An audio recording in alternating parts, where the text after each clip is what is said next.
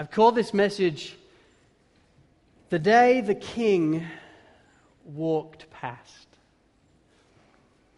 Just last week, I thought Brendan did an outstanding message on the request of James and John and Jesus once again, speaking on true greatness and explaining then what he has come to do himself, how he is going to give his life away as a ransom for many. And this is what happened then next.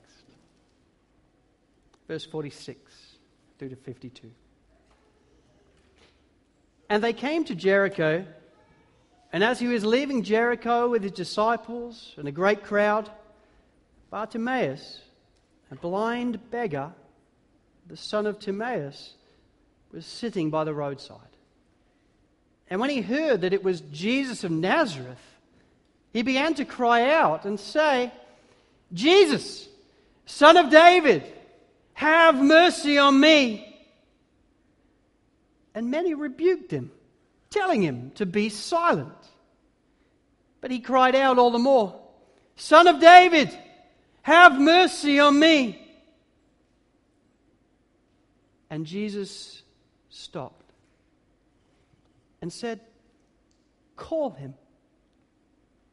And they called the blind man, saying to him, "Take heart, get up. He is calling you." And throwing off his cloak, he sprang up and came to Jesus. And Jesus said to him, "What do you want me to do for you?" And the blind man said to him, "Rabbi, let me recover my sight." And Jesus said to him, "Go your way. Your faith has made you well." And immediately he recovered his sight and followed him on the way. Let's pray. Oh Lord, it has been a pure joy to worship you in song, to be reminded of your mercy towards us, to be reminded of all that you've done in our place as you've given your life as a ransom for many. Lord, as we've reviewed the gospel in song, it has been a joy. But now, Lord, as we continue to worship you through listening, would this stir our hearts as well? Would this story affect us? Would we not just go through the motions of listening and making notes, but would we go through the life-transforming effect of hearing the preached word, your word preached to us?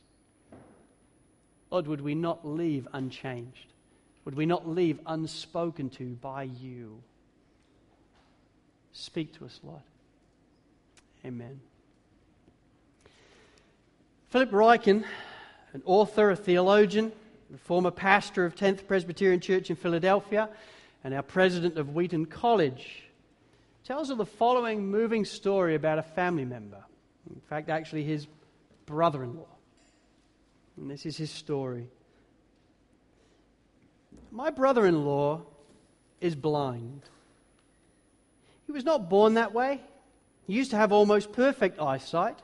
In fact, as an officer in the United States Air Force, Alan used to fly bombers for the Strategic Air Command before becoming a commercial pilot for American Airlines. But in December of 2000, he came down with a life-threatening case of bacterial meningitis. And as his condition worsened, he was airlifted to the University of Texas Medical Center in Dallas. At one critical point, Alan was legally dead and had to be resuscitated. He underwent emergency life-saving surgery to relieve the pressure on his brain and spinal cord. He was in a coma for 6 weeks before finally coming back to consciousness. By the mercy of God, his life was spared. But the damage to his optic nerve was irreparable, and barring a miracle, he will remain blind for the rest of his life. We are all saddened by my brother-in-law's disability, but we do not treat him with patronizing pity.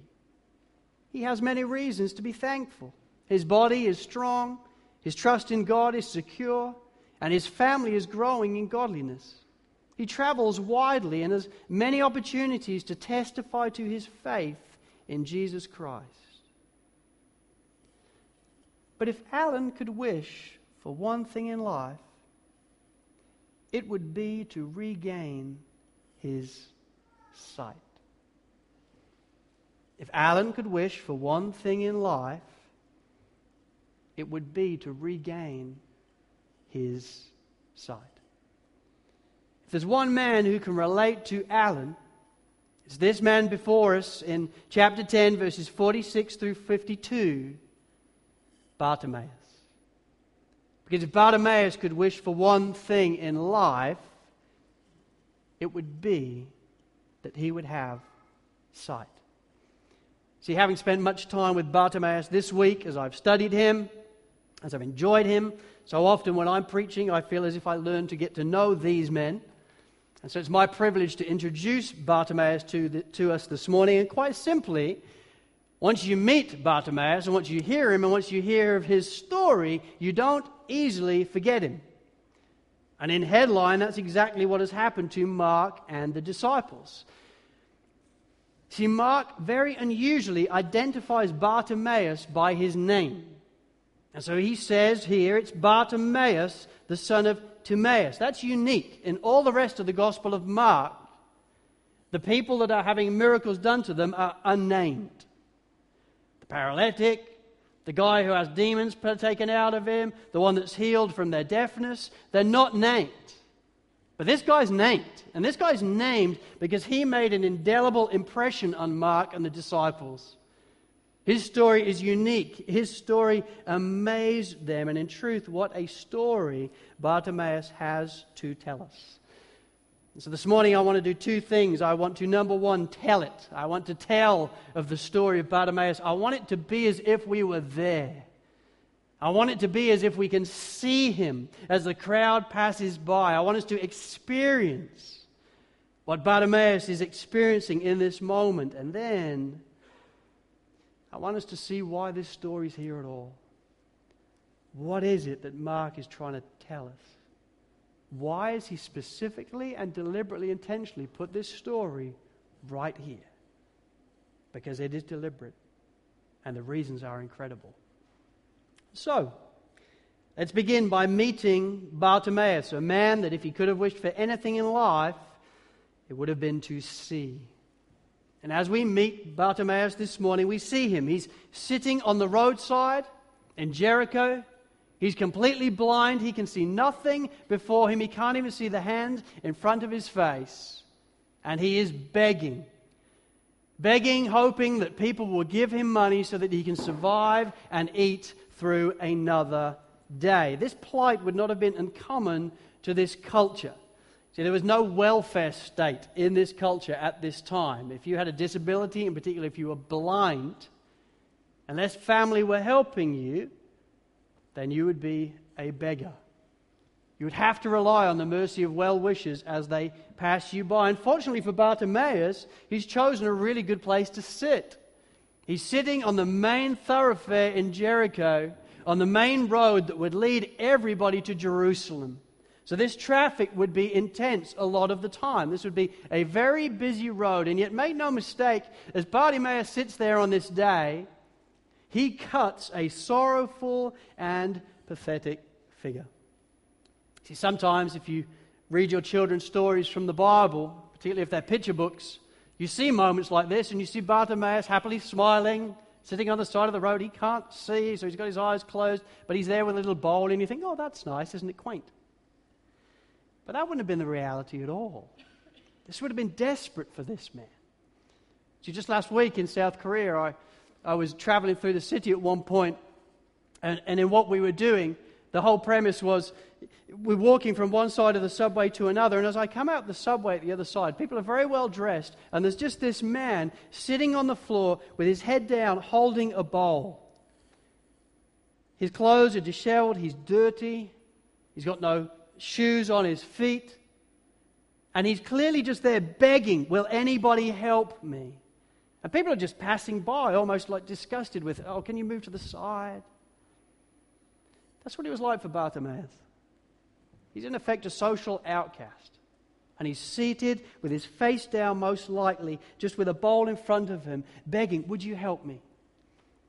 I need to survive another day. I'm blind, I cannot see. And yet as he sits there on this day, He hears the sound of something slightly more unusual. He hears the sound of a crowd.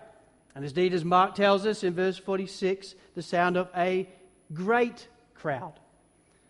Now, Bartimaeus cannot see, but he can hear. And as with all people that are blind, the rest of their senses become heightened. And so the hearing becomes even more perceptive. And so Bartimaeus, as one commentator says, Bartimaeus in effect sees with his ears.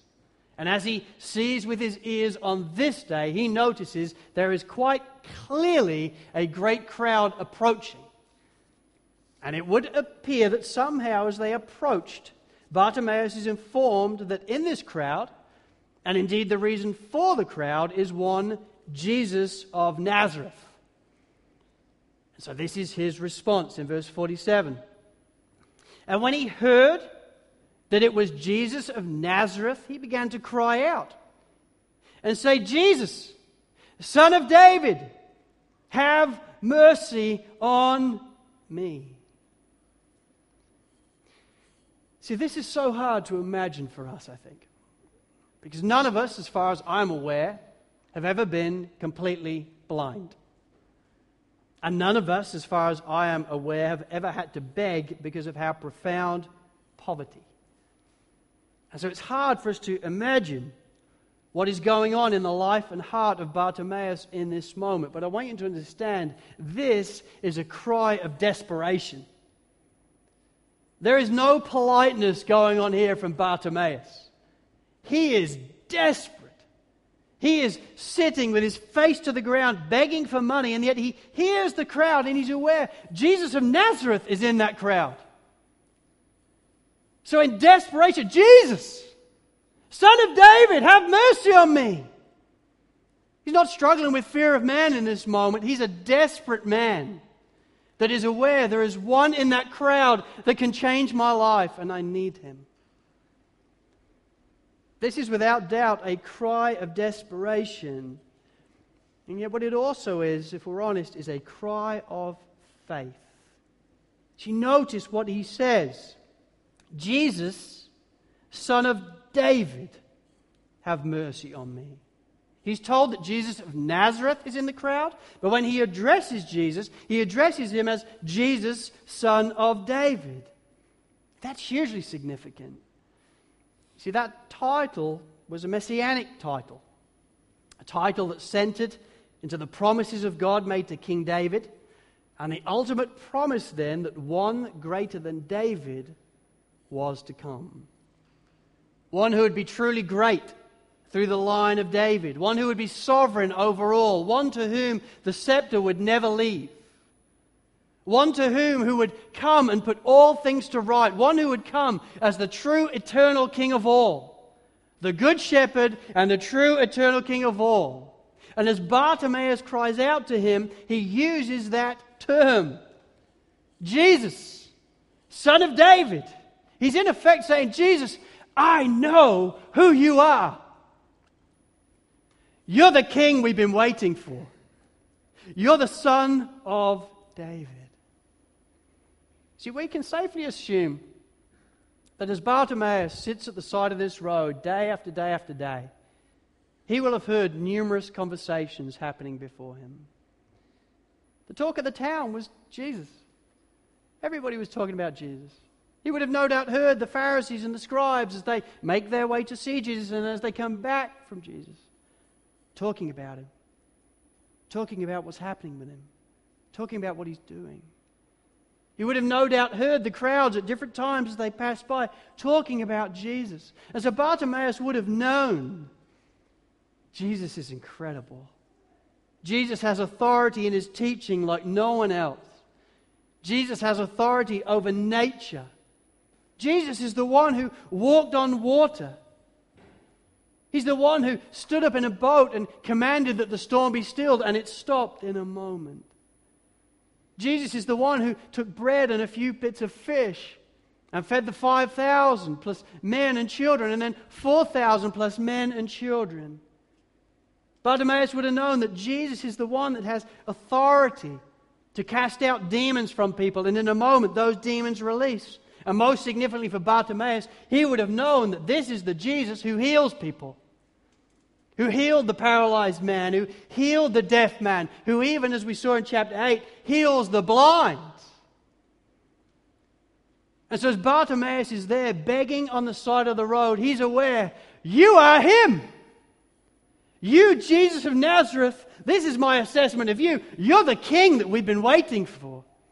You're the great son of David. And Lord, I've got nothing. But Lord, would you have mercy on me? It's a cry of desperation, but it is also a cry of faith that you can change my life. I believe in you. I trust in you.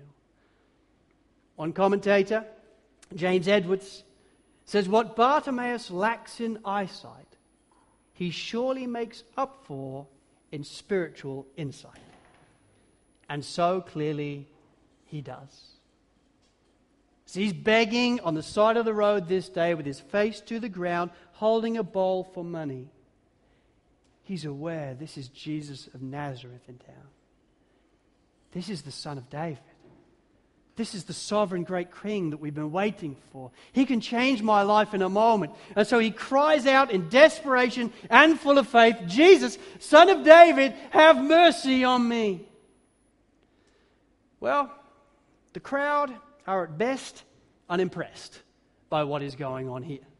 The crowd are not amused at all that this Bartimaeus, this social outcast, is speaking up in this way. Minimally, it is embarrassing for them. And so they say in verse 48, as Jesus gets close, it says, and many rebuked him, telling him to be silent. I mean, you could just imagine the scene, can't you? You could just imagine what is really going on here. You've got this desperate blind beggar realizing this is Jesus, crying out with a loud voice for attention and help. And the crowd just turn around going, whoa, whoa, easy fella. Can you just shut up? You smell a bit.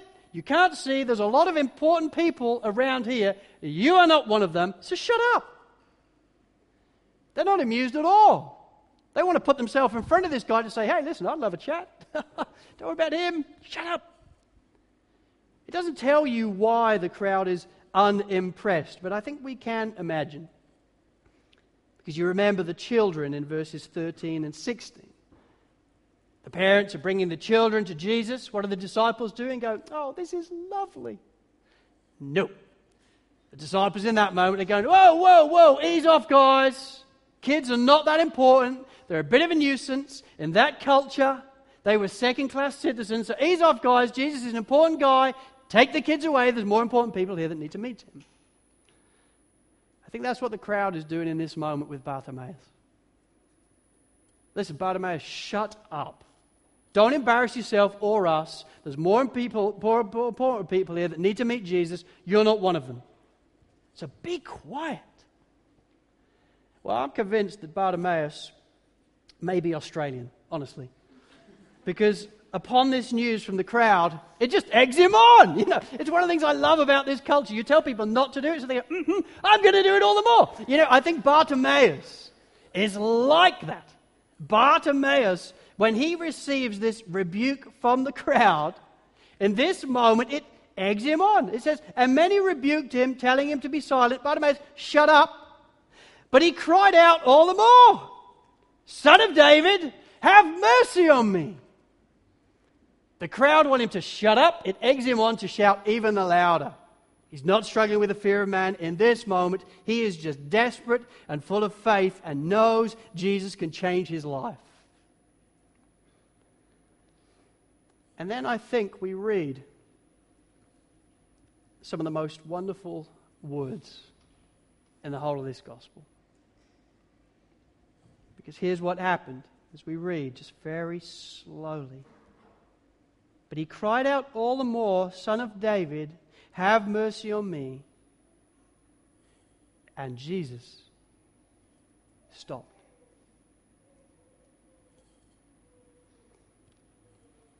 That's incredible. See, Jesus even now is on his way to Jerusalem. In chapter 10, verse 32, we read, and they were on the road going to Jerusalem. Jesus has set his face like flint to enter into Jerusalem, where he will be mocked, where he will be spat upon, where he will be flogged, where he will be killed. That's where Jesus is going in this moment.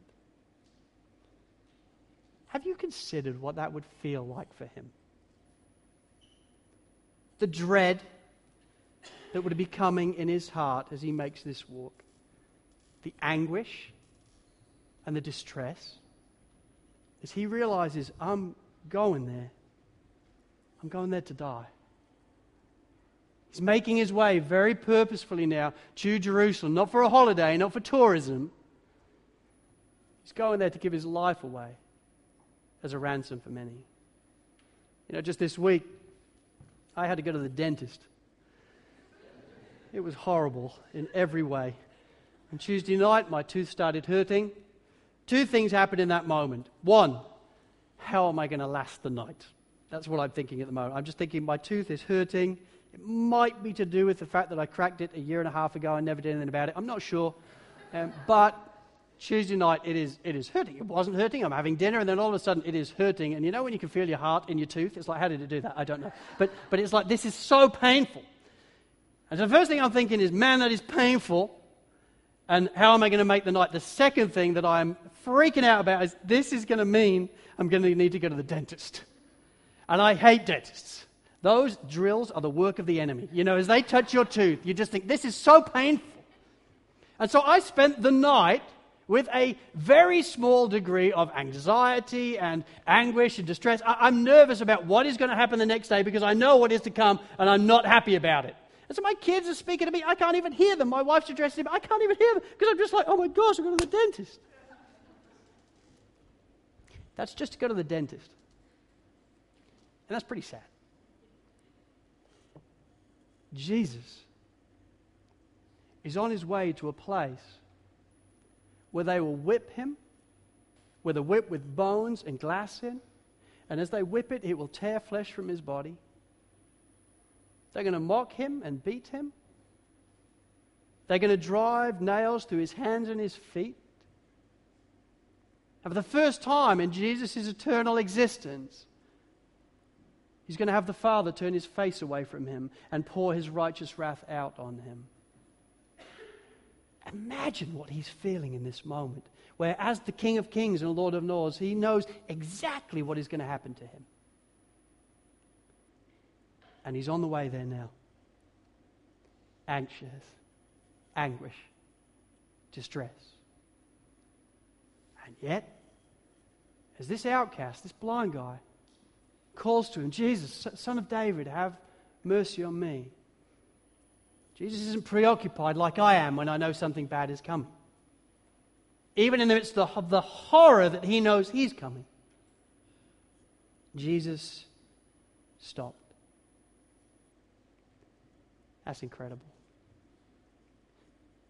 Jesus stopped and said, call him. You know, no one in the crowd at this moment is wondering, oh, I wonder who he means. Call who? They all know exactly who. Call blind Bartimaeus. And so we read in verse 49, and they called the blind man, saying to him, take heart, get up. He is calling you. I mean, talk about a change of direction in the crowd. Just a verse earlier, they're like, shut up. Give us a break. Just pipe down. Jesus, oh, what's that? Jesus called him? Oh, certainly. Hey, cheer up, mate. Yeah, it's good. Yeah, he wants to see you. I'll help you over. You know, talk about two-faced in the crowd at this moment. They've had a radical turnaround. But hey, blind man, listen. Bartimaeus, I don't get it, but he's calling you, so cheer up. Take heart. I mean, he wants to speak to you. I mean, you can only even imagine at this moment how the crowd and how Bartimaeus must be feeling. In verse 50 we read, and throwing off his cloak, he sprang up and came to Jesus. I bet you he did. He's aware this is going to change my life in a moment. Jesus is calling my name. My ticket is up. Jesus is coming after me. So he springs to his feet. I assume he's probably running to Jesus in this moment. And you can almost sense in the air the expectation and anticipation of what is about to occur. For surely Jesus is going to do something that is going to change this man's life. And from then on, it all seems to happen so very fast for Bartimaeus. Verse 51. And Jesus said to him, "What do you want me to do for you?" And the blind man said to him, "Rabbi, let me recover my sight." So Jesus said to him, "Go your way. Your faith has made you well." And immediately he recovered his sight. You cannot help but wonder what that must have been like for Bartimaeus in this moment. His sight wasn't restored gradually over time. His sight was restored fully. Boom! In a moment, his eyes went from blind to he can see. What would it have been like when he realizes the first face he sees as his eyes are opened are Jesus's? The Son of David. The King that he knew him to be. This great miracle maker, this great teacher and rabbi, the one everybody had been waiting for, is standing before him. And what would it have been like then as he begins to turn his head around and he sees trees and grass and houses and people's faces, some that he would have known as familiar by their smell and through his ears, but now he sees their faces and he sees what they look like. What must have been like for the crowd as they look on and go, whoa. I mean, when somebody does an amazing magic trick, what does everybody do? They go, whoa, how did he do that? That's what the crowd would have been doing in this moment. Like, whoa, that guy was blind. We were telling him to shut up. Jesus called him. Now he can see. You know, I can't help but imagine that in this moment, there is some happy pandemonium breaking out in this street. You know what I'm saying? I mean, I don't think Bartimaeus is British, okay? I don't think that in this moment he would have gone, oh, thank you very much. Really appreciate that. In fact, let's give him a round of applause. I don't think that's what would have happened in this moment. I think Bartimaeus would have gone, I could see, and been utterly amazed. I mean, this is the guy that twice called out to Jesus very loudly. The crowd tell him to shut up, and he just calls out louder. I don't think now he's going to be Mr. Reserved. You know what I'm saying? I think he's going to stand up and be absolutely ecstatic of, I was blind, but now I can see. I was a beggar this morning, but now I can see everything. I can see Jesus. I can see you. My life has been radically transformed. Did you see what he did? That's what would have been going on in this moment. No one would have had to say, hey guys, I'm just thinking, should we just honor Jesus for a moment? No one is saying that. Everybody knows instinctively Jesus has changed his life. And they're amazed. And Bartimaeus is utterly amazed. And so we read in verse 52, and immediately he recovered his sight and followed him on the way.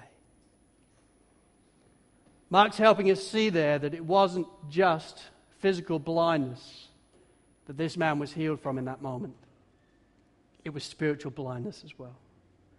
For in that moment, this man had become a disciple of Jesus Christ.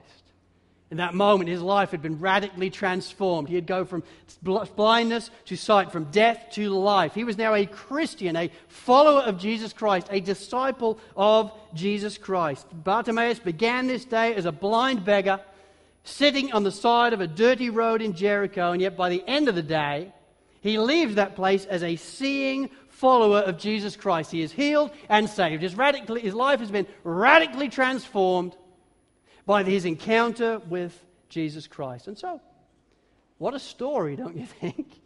What an amazing story that is. And yet, that is where this story concludes.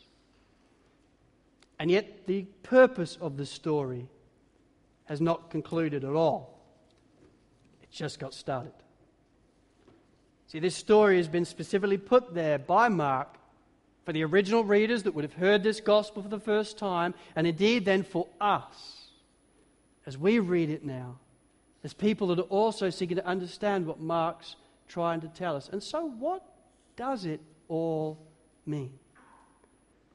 Why has Mark put this story here? What is it that Mark is trying to tell us? What does he want us to learn? And why is it then that he specifically placed this story right here? You see, all the miracles in the Gospel of Mark are put in deliberately at specific times because he wants to emphasize something for us. He wants to show us something. And so what is it that he wants us to see? This is the final miracle in the Gospel of Mark. So if you're looking forward to more miracles in weeks to come, negative. There aren't any more. This is the last one. And as we will see next week, the start of chapter 11, Jesus then enters Jerusalem. This is the final stage of the story. And so why has he put this miracle here? And here's why. This miracle is here because it has symbolic significance and implication for us in relation to conversion and discipleship. It isn't just a miracle. Mark is using it as an allegory, as a picture to teach us things about conversion and discipleship that he wants us to understand through the blind man's healing, namely Bartimaeus. See, in chapters 8 through 10, that's all one section in the Gospel of Mark. It's the discipleship section. 3 times then we have 3 separate predictions from the Savior of his impending suffering and death and resurrection. Jesus has been preparing his disciples very specifically for what is going to take place when he enters Jerusalem. And they don't get it. They don't understand it. But starting next week, they're going to start remembering. It's going to start making a lot more sense to them what he said 3 times to them when they were on their way to Jerusalem. For 3 chapters then, Jesus has been in a very concentrated way seeking to teach them about what it means to be a follower of him even when he's gone. What true discipleship really is going to mean for them even after he has died and resurrected and gone to sit at the right hand of the Father. Now you will notice, if you remember and if you've been paying attention, at the start of this section in chapter 8 verse 22 through 26, what happens? The healing of a blind man. And now at the end of the section, what happens? The healing of a blind man. That isn't an accident. That's deliberate. Mark wants to show us them very deliberately. It is a deliberate, intentional, and purposeful healing put there by Mark. Effectively, the whole section is bookended with 2 wonderful healings of blind men. And he does it very deliberately because these 2 miracles of sight are meant to teach us something today about conversion and discipleship. So what does it all mean? Why has he put it here? 3 things just to close. Number 1, that true conversion takes a cry. True conversion always takes a cry. See, in so many ways, that's what the Pharisees and the scribes never understood.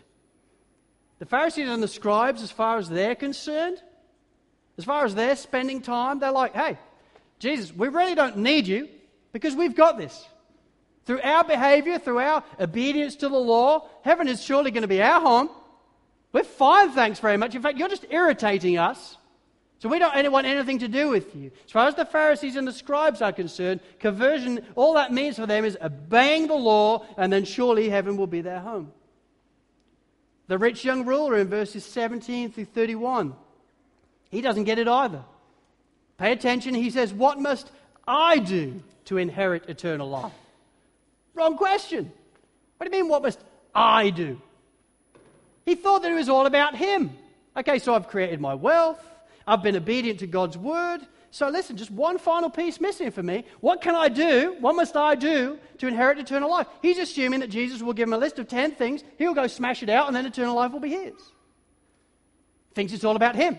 It's going to be something that he can do in and of himself, which indeed he couldn't. And then there's the disciples. Now, I like these guys. I'm going to miss them when we move on from the gospel. You know, they're getting there. They're on a journey. They're not quite there yet, though, are they? I mean, Jesus has just predicted for the third time, listen, when we get there, I'm going to be mocked and spat upon and flogged and killed. Immediately they respond with,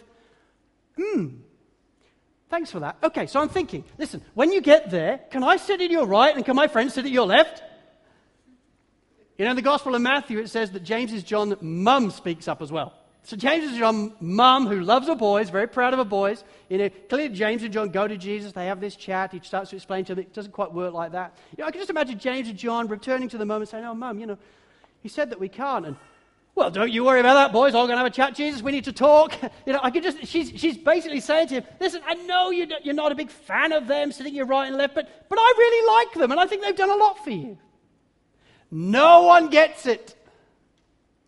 Everybody thinks that salvation is theirs to be done by themselves, that they can do something through which they will be saved. No one gets it until we encounter this guy here, a beggar, sitting on the side of the road in Jericho, named Bartimaeus, who gets it.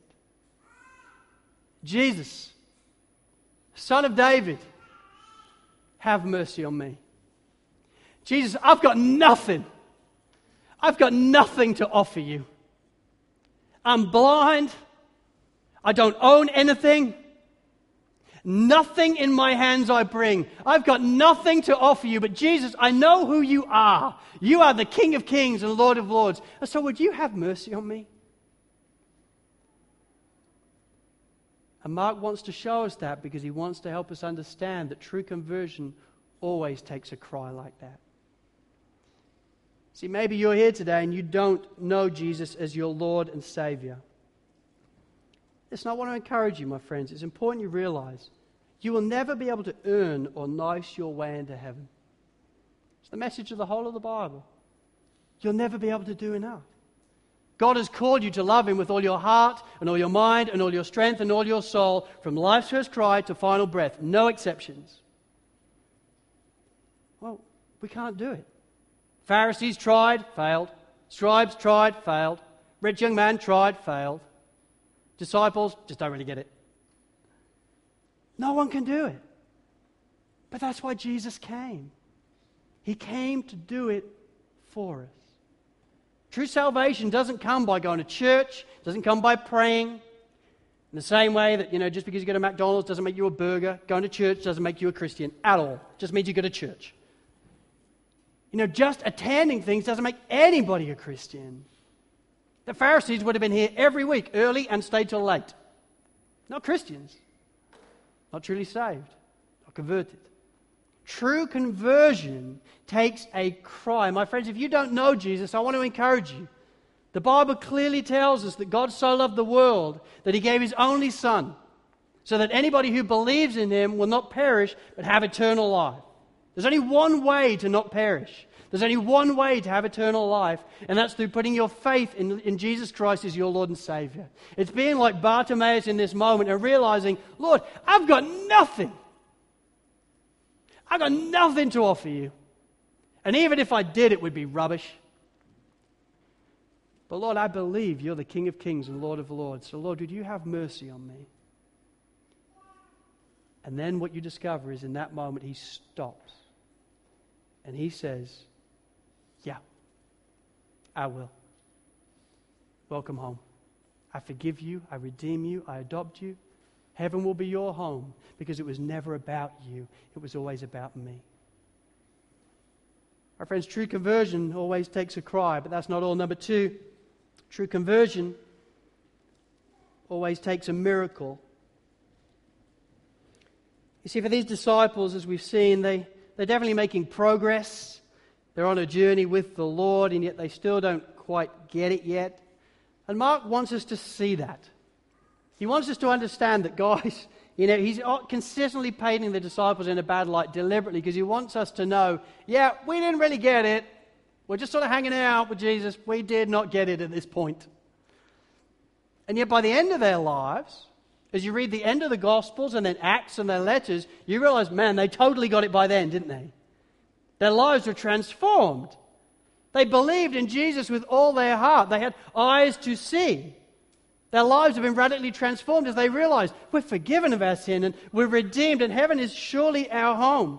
Many of these men went on to give their lives for Jesus. They died for their faith because they were so amazed by all that He really is and who He truly is and all that He has done for them. Well, the reason for that dramatic change in the disciples' life is because at one time or another, post the death and resurrection of Jesus, Jesus stopped and gave them the miracle of sight as well. Just like He did with blind Bartimaeus. He opened their eyes to the reality of who He really is, and they saw and they rose and went forth and followed Thee. And what Mark wants to help us see through this story of Bartimaeus is that was a miracle for him. And that was a miracle for the disciples. And in reality, true conversion is a miracle for you as well. See, my friends, I don't know all of your conversion stories and your testimonies. But here's what I do know. If you're here today and you know Jesus Christ as your Lord and Savior, that is a miracle. Whether you grew up in a Christian home and got saved listening to a CD when you were 7, or whether you lived a worldly life and got saved at 88. If you're saved, that is a miracle. Because you were dead in your transgressions and sins. You were far from the Lord and cut off from the Lord. You never would have cried out to the Lord had He not priorly worked in your life and started to open the eyes of your heart. As we said when we were on retreat, we are dead. It's not like we're just bobbing in the water saying, "Hey Jesus, any chance you could help me?" We are dead in the water. We are drowned. And then Jesus comes over and He plucks us from the water. He breathes life into our hearts. He starts to open the eyes of our hearts, at which point we say, "Oh my, Lord, have mercy on me." And He says, "Yeah, okay, I will." And He forgives you and redeems you and adopts you and gives you heaven as your home and sustains you all the way until the day when He calls you home. It's a miracle. Just like it was for Bartimaeus. How is it that he knew that Jesus is the Son of David when no one else seems to get it? It's because of the miracle that already began in his heart way before Jesus started walking past. So by the time he started walking past, he's already there. "I've got nothing, but I know who you are. Have mercy on me." And Jesus stops and goes, "Yeah, I will. I'll heal your eyesight and I'll heal your heart as well. You're forgiven, you're redeemed, heaven is your home. Now come, follow me." Friends, if you're a Christian here today, then you, like me, should be the most grateful, humble, and amazed person walking the planet. Because your salvation is all a work of grace. It's all Him. And Mark wants you to see, you know Bartimaeus? You're Bartimaeus. This is you. And if you know Him as your Lord and Savior, you may as well insert Bartimaeus into your middle name, because this is you. True conversion takes a cry. True conversion takes a miracle. And then finally, true conversion means following Jesus. Verse 52, "And immediately he recovered his sight and followed Him on the way." Bartimaeus in that moment realized, "You're the King of Kings and Lord of Lords. You've just healed me. You've saved me. I'll tell you what I'm going to do. I'm going to rise and go forth and follow you. I'm coming after you. You're my King. You're the one I want to be with. I don't want anything else other than you in my life." Bartimaeus is an incredible individual because the ultimate disciple at this point is not one of the 12. The ultimate disciple at this point is Bartimaeus, who understood, having had my life radically transformed by you, I know what I'm doing. I'm following you. I'm coming after you. And Mark wants to help us see that true conversion means that for us. True conversion means following Jesus. See, it's all too easy, I think, sometimes as Christians, particularly when we're young, to think of Christianity like this. You know, you're just going along in a car, you don't know about Jesus, and then, whoa, you see him hitchhiking on the side of the road, and you think, sweet, he looks like a great guy. And apparently if I put my faith in him, he forgives me and redeems me and adopts me. This is awesome. So you drive along to him and you say, hey, Jesus, I want you to be the Lord and Savior of my life. He says, I will. And you say, excellent. Get in the back seat. Now, I've got a life to live, but I want you with me because you're my ticket to heaven. And if I need anything, I know you're there for me. Whereas what Mark wants to help us see is that true Christianity, true conversion, is when we realize we are without Jesus, and then we see him on the side of the road, and we get out of the car of our life and say, you take the wheel now for me. You're my King.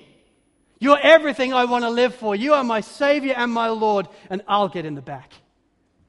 I trust you to take my life now, and I just want to follow you. Bartimaeus got that.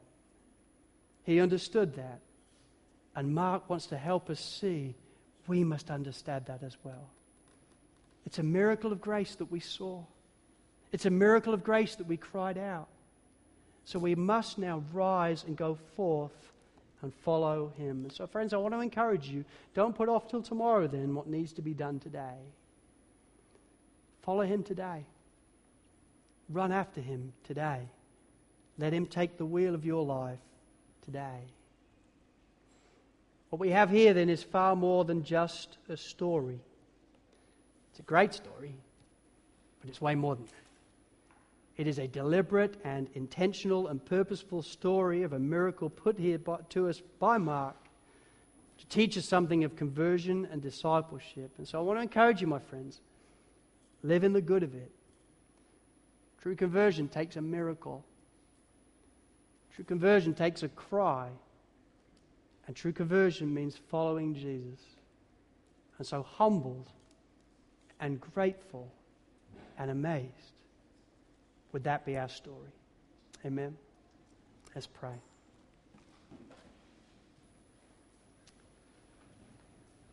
Well, Lord, we prayed at the start that you would meet with us.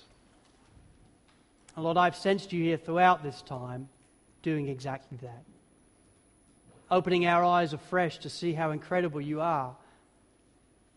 For we were once lost and dead, but now we are found and can see. Lord, our stories then, like blind Bartimaeus', are all of grace. Would that always amaze us and humble us and cause us to praise? Because it's all about you. In Jesus' name, amen.